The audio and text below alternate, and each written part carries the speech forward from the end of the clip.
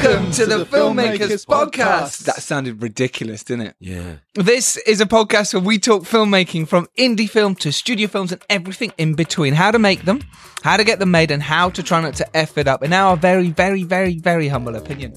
Today, we're asking, what were the 6 most important lessons we learned making your first feature film? I'm Giles, Alderson, co-writer and director of the psychological horror film The Dare and World of Darkness feature documentary and producer, the pitch black horror comedy A Serial Killer's Guide to Life. Hi, Giles. Hi, Dan. I'm Dan Richardson, and I'm the producer and actor of the feature film Retribution, and I'm an actor in Disney's The Lodge. I'm Andrew Roger, and I've just finished eating a jelly tot, and I'm also a cinematographer. Who made the feature films? I work with Giles. Just list mine. But yeah, if Giles did it, I probably did some of it. Okay. His series Borderline is on Netflix now. Do check that out. Christian James isn't joining us. He was supposed to be. This was the first time all 4 of us were supposed to be doing a podcast together for the first time. Episode 27. Hello. Happy New Year. Yeah. Well, it's not. All right. Let's be honest. We're recording this on New Year's Eve. That's how cool we are. And committed. Committed, I think, rather than cool. Well, we are cool. Yeah. Well. Some of us. But committed. It's New Year's Eve. Yeah. We're all getting our glad rags on slowly. Mm-hmm. And he's washing his hair. Yes. So Christmas, you had a good Christmas. Who had a good Christmas? Because work stops for Christmas. No one writes anything. No one films anything. It's very disappointing. I don't like it. I love my job so much, and I hate the quiet period at Christmas. I'm itching for it all to get started again. So no, Christmas was rubbish. It's true. And getting back to making stuff again and writing stuff. Making movies on Christmas. Yeah. Well, if you're listening to this, it'll be New Year's. What? It'll be New Year. It'll be like 2018. Maybe. Maybe it won't have Well, no, happened. if this has come out, then it definitely did.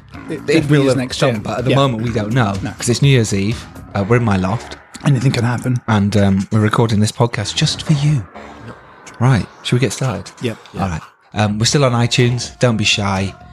Give us a fucking review, for fuck's sake. Yeah. Get on it. I think just if you like something generally, give it a thumbs up. Because a lot of people don't. People are very quick to be negative about a film or something. They'll write, I didn't like it, you were rubbish. Everyone in it was rubbish, the director was rubbish, and everyone didn't know what You should make better films then, Giles. That's what you want to do. Exactly.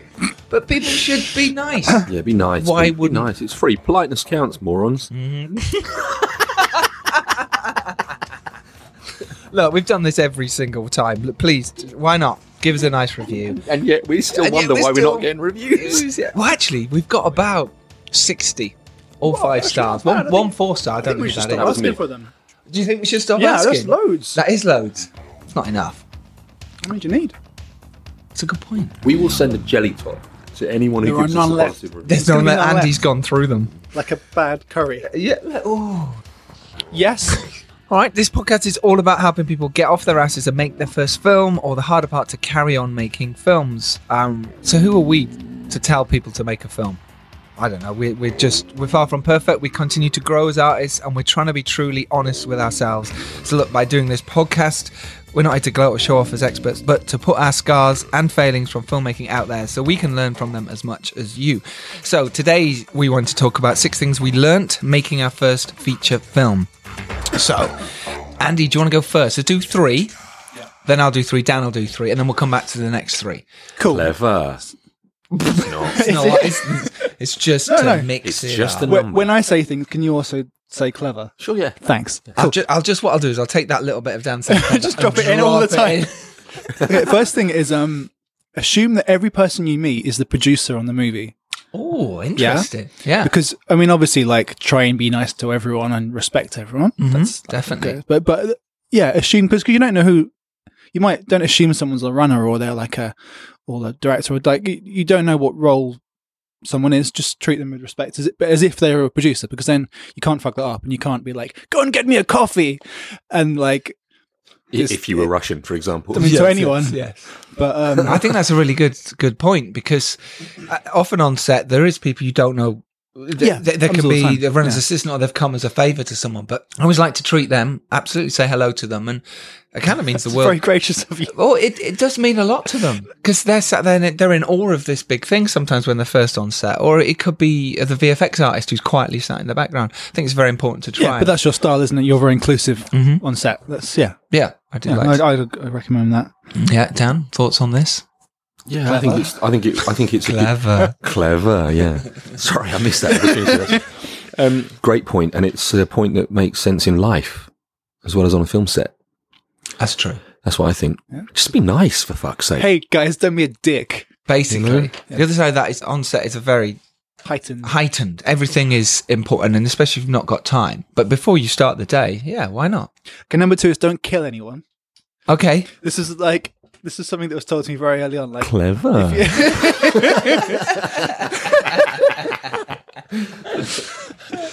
Don't kill anyone. Well, actually, because you'll go to prison. Seriously. Well, I mean, no. This was like, I can't remember. I was on some shoot, and the guy was like, like an hour early. It was like, yeah, but we haven't killed anyone today, so we've won. Like, if you manage to finish a film and you haven't killed anyone, you've won, even if it's really bad. Because like that's and it goes on to the third point as well, I guess, which is this is a job for most people on the shoot. Mm-hmm. And while for you, it might be something you've worked for 3 or 4 years to get on that one day of shooting. Yes. It's very exciting and important for you, but for a lot of people, it's their every day. So you've got to allow for that. And some people won't be excited to be there, and that's okay. Just have to let them get on with it. Yeah, it's sometimes. Do you know what I mean? I know what you mean. Yeah? Sometimes people, it is a 9 to 5. They've been on many film sets, and they turn up, and especially studio system, and they'll literally be like, right, okay, where do you want the camera today? Yeah. Or where do you want me to put this? So make their day easy for them as well, and appreciate that. And don't kill them. Don't ask them to climb 60-foot ladders to change a lamp if you don't need it, or just. Yeah. So, but when you say kill, you mean. Don't murder them. I actually mean like don't endanger the lives of your crew. Like that's because filmmaking kills so many people. Like there's quite a high mortality rate, especially in like crew, like grips, and especially this year has not been great either. That's true. I didn't know that. Yeah. So just look after everyone and don't, if you don't need something, don't pressure someone for it. Mm-hmm. Do you know what I mean? Like just. Think about the safety. Think about everyone's safety. There you go. Yeah. Put safety first, and then art is very close behind it. I think that's wonderful. I think it's very important. Don't kill people. So you're thinking about not just the actors and making sure their safety is all right, but the crew as well. Yeah. That's great. If you're running a set, that should be your main priority. Mm-hmm. Yep, like that. So your third one? So my third one is, like, it kind of goes on from that, is try and keep your working hours as short as possible. So if you can do a 10-hour day or an 11-hour day, if you can get that done, do it for 2 reasons. One, you can get just as much done in a 10-hour or 11-hour day as you can in a 12 or 13 or 14-hour day, because people get tired and they stop working. And especially if you're going to do 10 days in a row or 5 days in a row, you're just going to lose people. People have lives to get to. And from a safety point of view as well, like people will be driving home, going long distances. It's Hazel Wexler, isn't it, who always talks about. He does, yeah. That's right. So bear that in mind for planning your days, working with the AD.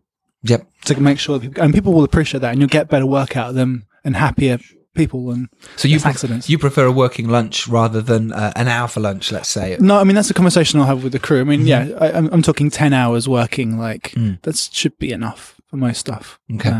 And breaks are important. Yeah. Yep, they are. From my point of view on that, because I'm just focused on going, let's keep going. I want to get the shots. But I've also got to say to myself, you've got to think about other people here. And that was something I definitely learned, was that moment of no one gives as much of a shit as you do. And that was like, big moment. It was a big turning point for me to realize that. It's like, actually, just calm down a bit. It's all right. It's okay. You'll get your shots. Just give them their due as well. Let them do their jobs. Yeah. Good first 3. Okay. My first one is always trust your gut, because I find it's easy to get swayed, especially being the director. And it's another one of my points is as well that comes later, is people have always got an opinion. So you have to trust your gut. So if you're saying, I want to do this shot this certain way, even if you think it might be wrong, trust your gut. Allow other people to have their opinion. Allow the conversation to evolve. But if you know that's slightly wrong or that doesn't feel right, trust your gut to say, do you know what? Stand up for your opinion and stand up for what you think is right within your shot. Yeah. It's your vision at the end of the day. Yeah. As the director, I'm saying this from a director's point of view, you have to stick to that. Because it's just you in the edit room later. You're the one going, I shouldn't have done that. Why did I not trust my gut? No one else cares. Yeah. It's a year later, maybe, before they see it. And they've forgotten anything that happened on that set, pretty much. And they've been shooting many other things. They turn up and they go, it was all right. Or they don't think about it, but as you do, and it stays with you. So that was for me, Clever. Yeah, clever. Even the grip or the runner, they'll all have opinions. They will all say it, and you can listen to them. I think time is an issue sometimes, but they all potentially, some of them want to be directors and they think they can do your job, but stick to your gut. I think that's my first one, is just be strong about your opinion and what you think, because you get the final say. And it's your name on the front. Yeah. So I guess you're saying, listen to everyone's ideas of this time and incorporate the good ones. Yep. But stick to your guns if you know it's right, because ultimately you're going to be the person who's... Yeah. Right. Absolutely. Cool. Absolutely. Just started raining, by the way, in case you can hear that. Proper Probably raining not. as well. We've kind of put stuffing around the window at the top there in the loft. No, we're vegan, so not stuffing. Not stuffing from a chicken, but Christmas jokes. Christmas jokes. a Christmas joke. Yes. What is happening? So we're trying to dull the sound a little bit from over there. You hear the background sound? You hear the background sound. Do you know what I mean? Get over it. We'll just get a runner to stand in that window. Yeah. Outside. No opinions, please. He dies. My second one is don't rush on set.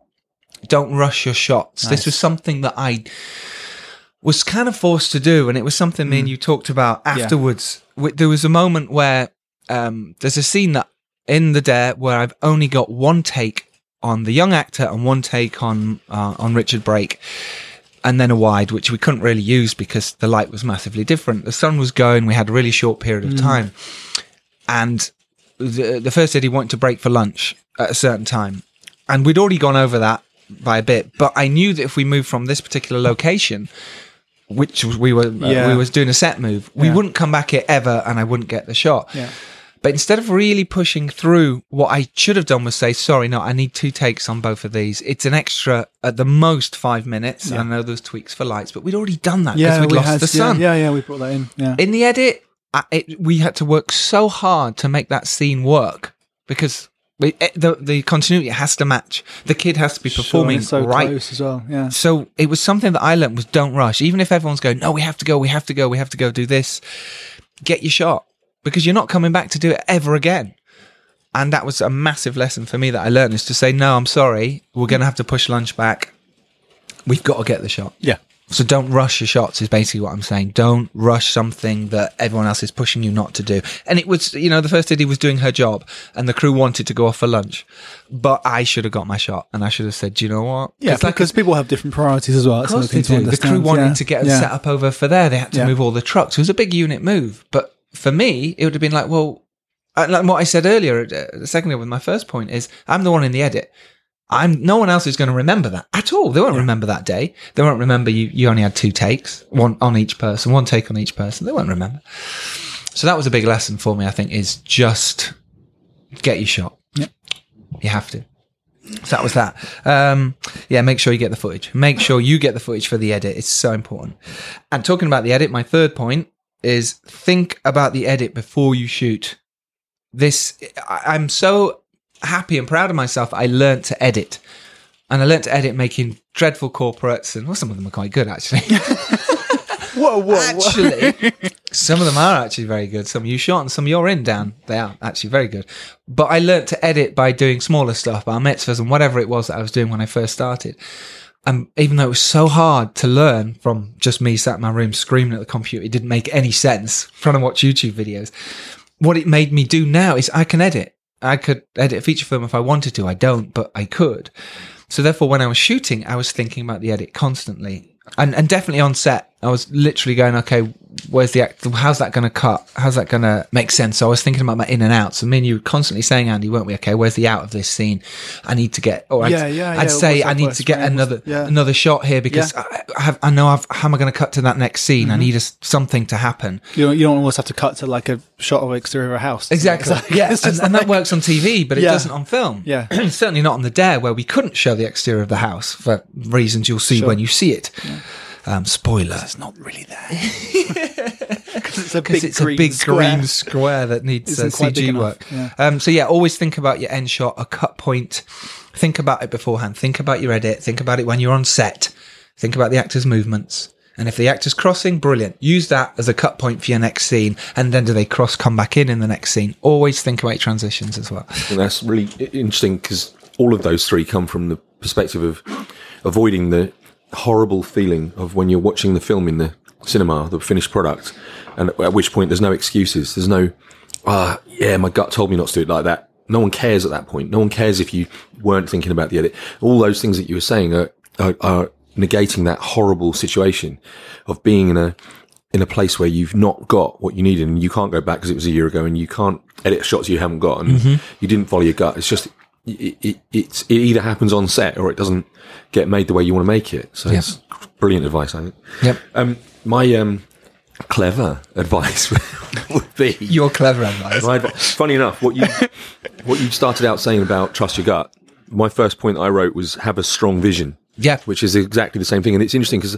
I'm thinking that even from having only ever really co-directed, while I was involved in Retribution as a producer and an actor, of course I had a vision, but it wasn't in a position of actually bringing that vision to life other than my performance. But I had the luxury of working with Danny and Bish, the two directors, so I was able to sort of contribute in that way. And it more so from their perspective, knowing that they had a strong vision, that was the glue that held everything together. Knowing that they had that gut instinct that they were following and they were saying, no, that's not quite right. That's not quite what I saw. So I agree entirely wholeheartedly with that. And that was my first point. Have a strong vision. I agree. But I think this also can come from an acting point of view as well. Because as an actor, you have to have your strong vision of how you want this character to play. And of course you're going to be moulded by the director. Well, you hope you are. And of course you're going to be influenced by other actors. When you get the job as the actor, you then start planning your... through line. You start planning where you're going to feel, what emotions. You're not going to cry in every scene. How's it going to be? Absolutely. So I think having a strong vision as an actor is massively important. I do too. And you'd maybe change the word vision to interpretation and as an actor. And absolutely, because you have to, you're right. Even if the director, as you say, you hope he will, it's kind of molding your performance and you want that to happen because ultimately your contribution has to fit into his ultimate vision. So my second point is, that you've got to be, there's a real need for flexibility. So where I say have a strong vision, that almost contradicts, but say there has to be a room for massive flexibility. But what I mean in that regard is within the boundaries of your vision, know that it's a fluid process because the number of times we've been on set, whether it's corporate shoots or feature films or anything in between, even a theatre production, sometimes it evolves itself. It starts to write itself. And if you have the flexibility within the vision, of course, where you're still honouring the story, to trust that kind of and allow for that flexibility, it can be such a wonderful thing. Sometimes you find gold in those moments, don't you? When you've allowed that little thing. Sometimes that comes from an actor. Just saying, you've got your 2 takes. Let me try something a little bit different. Or sometimes as a director or even a person who wouldn't necessarily have creative input in the process might, if the set is conducive to that kind of dynamic, they might offer some input, whether it's just a shot or a change of dialogue or anything where that flexibility might just be that little moment. And you know what? There's so many amazing examples of that. Iconic movie moments that we see where there's YouTube videos with the top 50 improvised movie moments, and whether that's come from the actor or the director or whoever else, it's many of them with DiCaprio, right? DiCaprio's great, Jack Nicholson. Yeah, there's some of the best performances ever, and the best moments in movies ever were completely on the spur of the moment, and were not in the script. They weren't in the schedule. They weren't on the storyboard. They just came out of nowhere and they're magic. Yeah. So I think the need for flexibility in that regard. Yes. And jumping on that as well, the same for a director and a cinematographer is having that ability to just change your view of something or keep going, be flexible on set. Yeah, have a plan B. Have a plan B. Some wiggle room. Yeah. I'll storyboard everything. Yeah. And then the night before I'll storyboard again. And then I'll come to set and go, right, let's try something new. Yeah. I think that's massively important. You know your vision, you know what you want, but do you know what? Something better might happen. And that's your point, trusting your gut. Again, it's the same thing. It's just trusting your gut, because if it's all happening within the boundaries of a really strong vision, that should be, because your gut's never wrong, So I think that's the way forward. And then again, as I say, and this is literally contradicting my second point. It's always trust your head. Never go with your gut, because your gut's always wrong. Yeah. Clever. And it kind of contradicts your point. I'd say there is an absolute need for structure. So where it sounds like a contradiction to there's a need for flexibility, the structure I'm talking about is more of a logistical thing. So the need for a brilliant and really good on the ball first AD, So, there has to be somebody who's keeping you on track. Otherwise you end up with the need for, another 20% budget and 2 weeks of pickups. And you won't get it. You might not get it. And you won't have your film. So all of those things, it's the balancing act, isn't it? That's what it is actually a balancing act rather than just me giving shit advice and contradicting myself. There is a need for a strong vision. There is a need for flexibility within that. And there's a need for real structure to move the whole thing forward. So those are my first three. That's good. I think that's why filmmaking is such a unique way of making art, because it's so collaborative. There can be thousands of people involved in it. So you have to both be flexible and have a strong vision. Yes. But that's why I never really agree with auteur theory. I don't think, even people like Kubrick, who were really into the cinematography side of it, without those ADs, without those cinematographers, without the people he worked with and the actors he worked with, you wouldn't have that feel. It doesn't just come from one person. It has to come from everyone. I agree. That's why I also struggle with directors who do so many takes. As much as Stanley Kubrick has made amazing films, as has Ken Loach, there's that theory that if you're getting to the 26th take and your actor is now, from an actor's point of view, you're suddenly going, I'm sorry, what do you want? I've given you an amazing performance. I've given you not an amazing performance. I've given you everything you've asked for. And then he says, well, maybe the 27th take is where you stop acting and you just be.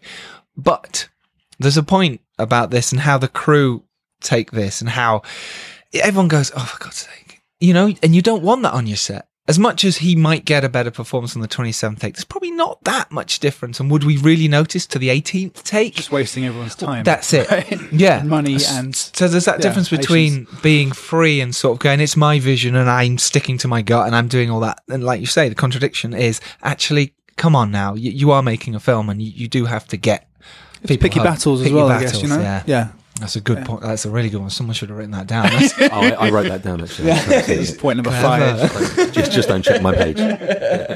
Andy, let's go with number 4 for you. Picky battles. But yeah. Clever. It's like what you were saying about getting those shots. Like we should have been like, no, we're not going to break. We'll get these stuff now. Cost us another 10 minutes, and then we'll make it up later on. We'll make it up. Well, what actually we found that day was we'd kind of not finished early, but we were. Fine. I was telling you, I should have got the shot. Should have got the shot because we thought, oh, that's going to take ages. It didn't.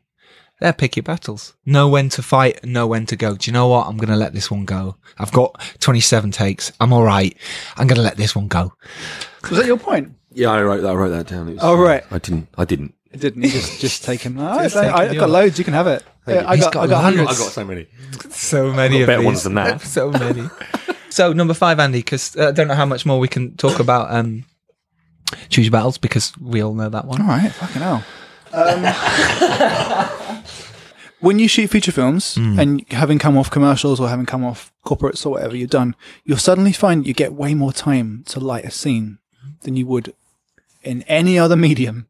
Apart from big commercials, like big commercials. I was going to say big commercials. Big commercials, you can get dates, right? But my commercials. No, Giles's commercials. Right, Andy, we need to do this now. I need 17 setups. Having come from, if you come from like corporate stuff and then you jump into features, you will be surprised by how much time you suddenly have to I got 3 hours to like the first bar scene, which we were shooting in for the rest of the day, but it blew my mind at the time. I was like, only 3 hours. I was expecting like 20 minutes. Bar scene. What scene was this? This is from Shane Sweeney's One Thing Left to Do film, which won an award this year for best cinematography. Congratulations! Yeah. Oh, well done.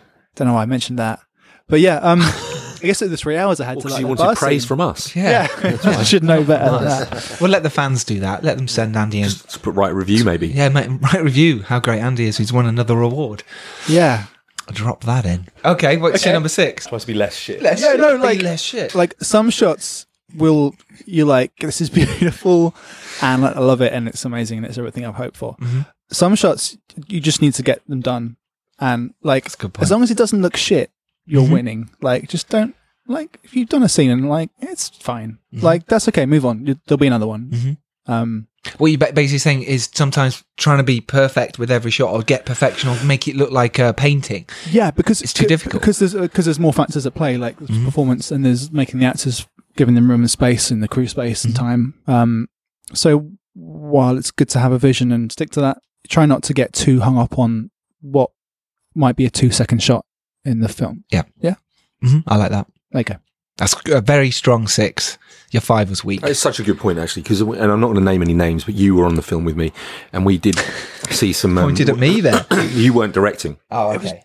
And, Terminator Judgment Day. But there were examples of that happening where you were like, you're right. When you talk about morale of the crew and the team, when you talk about Kubrick or when you talk about that kind of thing, where it's just a 2-second shot, some of the time that was wasted, and time was a very valuable resource for us. What was essentially just a nice idea, a nice kind of creative shot, like a reflection in something, for example, but just not worth the effort because it would have been a 1 or 2 second cutaway or an insert, whatever. It wasn't worth it. But they got so wrapped up in it that it just, and then the morale takes a hit. Yeah, well, that's so true. That's another point, actually. You get wrapped up in something, so it becomes the most important thing in the world in that second, whether someone's got the right T-shirt on or it's the wrong colour background. And everyone, it becomes so important. And actually, you look back and it's not that important. The amount of movie mistakes and all those videos you see in those massive films, huge films, where they're wearing the wrong shirt, the apple was in the wrong hand, all that stuff. It doesn't matter. Story is so absolutely important. Don't get hung up on minute details on set. Yeah. See the bigger picture. Good advice. Yeah. Good one. Dan, was that yours? No. Oh, we should have taken it. No. It was probably the winner. I was okay. In that case, yes, it was. It was me reiterating one of your points, whichever one of you said that because it was a bloody good point. Yeah. Don't get hung up on a thing that will be 2 seconds on screen. Yeah. And interestingly, here's my number 4. My 4th point was don't assume you're going to use every shot you dreamt about in the edit. Every shot that you dreamt about shooting, give yourself options basically, because there's a certain shot I did in the Dare which worked brilliantly on set. I was like, that's amazing. That's what I wanted. That was my vision for it. When it came to the edit, it didn't work as well because I didn't have the necessary coverage around. The shot itself worked, but then it felt flat because of everything else. Pacing and everything. Yeah. So that was something I learned massively, was give yourself the option to go, yeah, okay, you got the shot you wanted.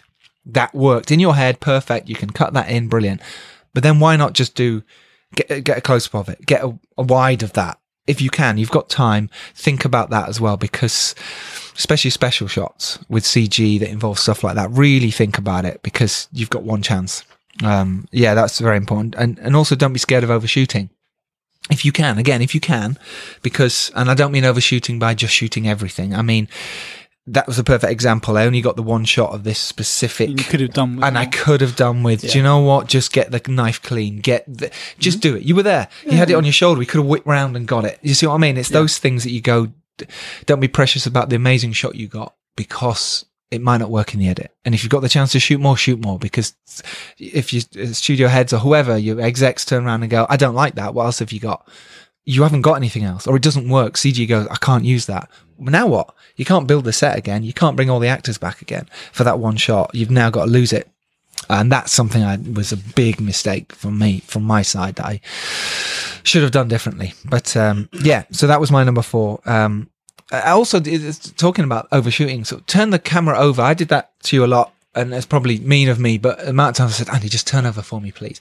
For one thing, what it did do was made the crew concentrate instantly. If everyone was fanning around, makeup, who were brilliant on the Dare, took too long, or they were just putting too much blood, or because they want it to be perfect, which is fair enough, or the actor's doing something, or the crew, whatever it is, or Andy's going, well, I can tweak the light then because nothing's happening, because everyone thinks everyone else is doing some things, but actually everyone's just tweaking because no one knows what's happening. I just say, just turn the camera over. Suddenly someone goes, camera's turning, roll it. Everyone freaks out. But then the concentration goes 100%.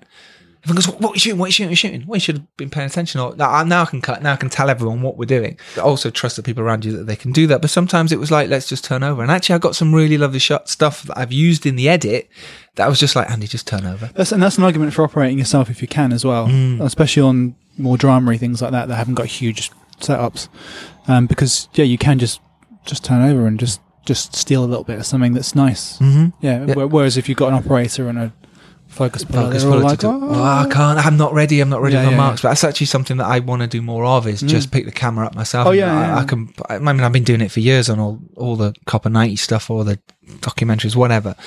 I've done it, but actually I think that's just great because I see something. You see the actor just going through something. You think, well, I'm going to get his hand now. Turn over, bam, bam, bam, get the shot. You've got it for the edit. Yeah, it's gold. Terry Miles, that I've done a few films with in Canada, he works that way, and he's some of the best moments he's ever got, and they're so organic and natural and real because of that. Because you haven't said action to an actor, who's now gone into having a photo taken mode, yes, which changes people. Yeah. Even and that's obviously what makes a great actor is someone who that shift doesn't take place with, especially with kid actors. Yeah, absolutely. Or if you notice an actor who does do that, when you turn over, they suddenly turn into acting mode. They act. Turn over before that. Yeah, get it all. We did that a few times, didn't we? We didn't, especially with the young kids. We'd just turn over. Thank you. We'd just turn over, and then I'd talk them through it and go, "Okay, just show us what you're gonna do." They weren't acting; they're just picking something up. Suddenly, you've got your shot. You've got it. Yeah, for sure. That's a real big lesson. Leadership. As a director, you're the captain of the ship, and this is something again. Maybe it's a mistake, maybe not, but it's something I've learned and I will use taking forward. It's your ship. Like I say, no one cares as much about the film as you do. No one. People will for their jobs, for their moments, but no one sees the overall picture like you. They're thinking about the VFX of a certain shot or the makeup of a certain shot. And we've always seen this when you go to a screening of something and someone you'll go, "Oh, what did you think?" And they'll go, "Oh, the makeup wasn't great there." Because that's the makeup artist side. Yeah, that's what they're saying, or the grip's going, "Oh, the camera's a bit shaky there." They're not just, they're seeing that. Totally. But you, as the leader of the ship, the director of the picture, have to see the overall picture and you have to lead. And if anything, read the Alex Ferguson book called Leadership, where he's talking about how he leads his team, how he leads his troops, or how Danny Boyle has mini directors. Everyone on his set is a mini director of their ship.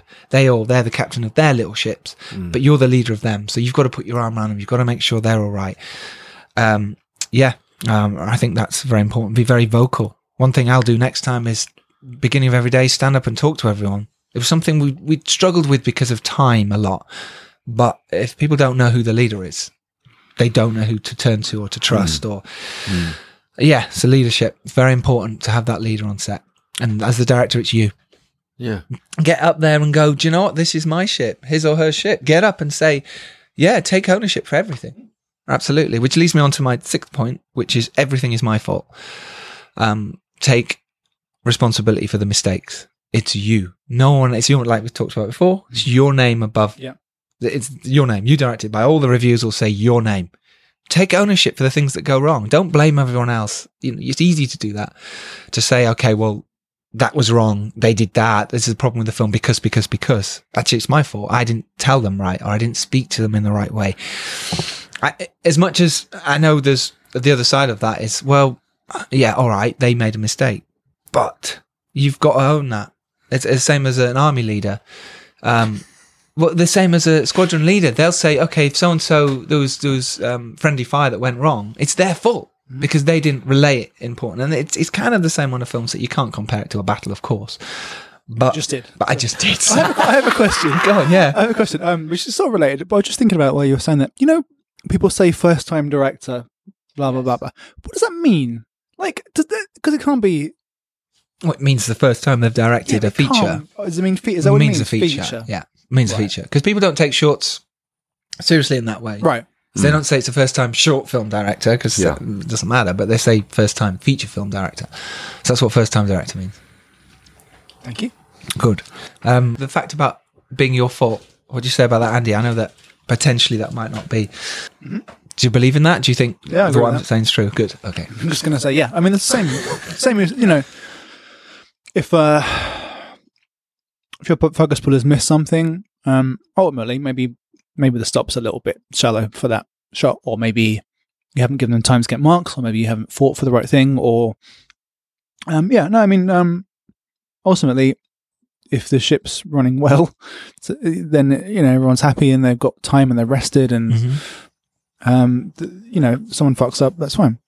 Yeah, if someone's going to fuck up 400 times, you haven't fired them, then that's also on you. Also your fault. Like, absolutely. But ultimately, you should have a team that know what they're doing and can do it. Mm-hmm. And then you don't ask too much of them, or you don't ask things that are impossible of them. Mm-hmm. But yeah, ultimately, it's on you. Yep. People, if something's soft, they're not actually going to go, "Oh, the focus pull wasn't very good." They're going to go, "Who's a DP? Why is it so blurry?" Yeah. Why didn't the director see that? Why didn't he say something? Mm-hmm. Well, yeah, ultimately, yeah. So basically, own it, the quicker you can take responsibility for the mistakes, the easier it will be for you on set. I feel you learn. But also to completely contradict your point, please do. Don't let anyone blame shit that isn't. That's that true. happens a lot as well, especially heads of department. They'll get blamed for something being a problem and then fired, and they'll bring in a new one. This happened on quite a big film recently that I know the DP on it now. And yeah, the previous DP was blamed for everything was running behind and over budget. Probably wasn't their fault, actually, but it's easy to be blamed for those things. So also make sure that you're not this. You don't make it scapegoat. Easy to be the scapegoat either. But yeah, but ultimately, do take responsibility. Is what we're saying. But be good enough so that no one can really say that about you. Yep, like that. Dan, let's have your final 3. Yeah, I just want to say, English language is amazing, isn't it? Scapegoat. I mean, I know exactly what you mean, but what the fuck is a scapegoat? It's a goat that's escaped. Sacrificial. It hasn't escaped, though, is it? It's a scapegoat, Sacrificial. not an escapegoat. So, anyway, it's a scapegoat, isn't it? Who comes up with this shit? Anyway.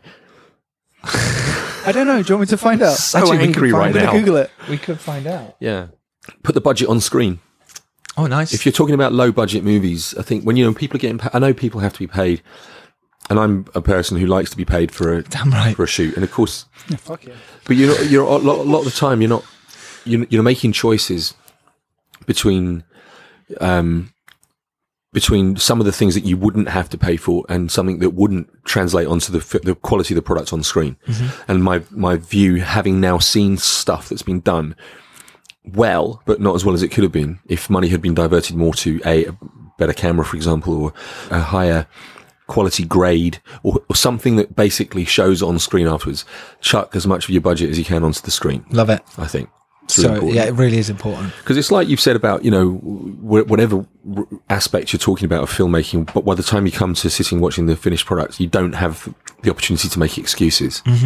So, you don't get to sit there and go, well, we were restricted, so we shot it on a HD camera, and we couldn't really afford a 2K or a 4K. No one cares. No one cares if it was made for a grand or it looks amateur. 5 mil. No one cares. Exactly. They just want us to see the story and see the film. Yeah. A producer friend of ours did that, stood up at a screening and went, I'm apologising for this in advance, didn't she? What? Yeah. Yeah. Apologies in advance for what you're about to see. We didn't have this. And literally apologising. Oh my God. Yeah, that was great, isn't it? Everyone was really happy with it. Yeah. Well, actually, I suppose the other side of that is people then go, it wasn't as bad. Yeah. Set them up to think it's awful. Awful, therefore it's not so bad. You won't like this. Yeah. But here it is. But here it is anyway. Yeah, we spent ages doing this. Don't worry about it. Yeah. Okay. Fifth, I would say get out there and do it. Make films. Get out, because it can be done. And I think like so many things in life, thinking about it is a lot more daunting or scary than doing it. And yes, there's a different level of this when you're talking about raising funds and getting together a team, a crew, a cast, and going through a higher budget production. But if you're talking about, as we probably are talking a lot to starting out filmmakers, get out there and do it. I know we talked about this in one of the very first episodes, and so this is one of the pieces of advice we have. And I think that's one of the things I've learned from making my first feature film is that you can do it. And I've actually just had a conversation with some director friends and said, I've got a project which is going to start in April, and I said, let's just shoot something before that. Yep. And you and I have had that conversation as well. Yeah. And it is a choice. It might be a short. It might be, I'm not talking necessarily about, you have to set aside 2 or 3 or 4 weeks of your life and make a feature and come up with something that is less good than you want it to be because of the fact that you haven't got a couple of $100,000 to do it. But whatever it is, do it, because everything's practice, everything's building connections, work creates work. And I think it's just get out there and do it. Love that. Keep doing it. Keep making movies. Even do it with your iPhone if you have to. Just be doing something. And then my final one, and probably the most important one, is feed people well. Yep.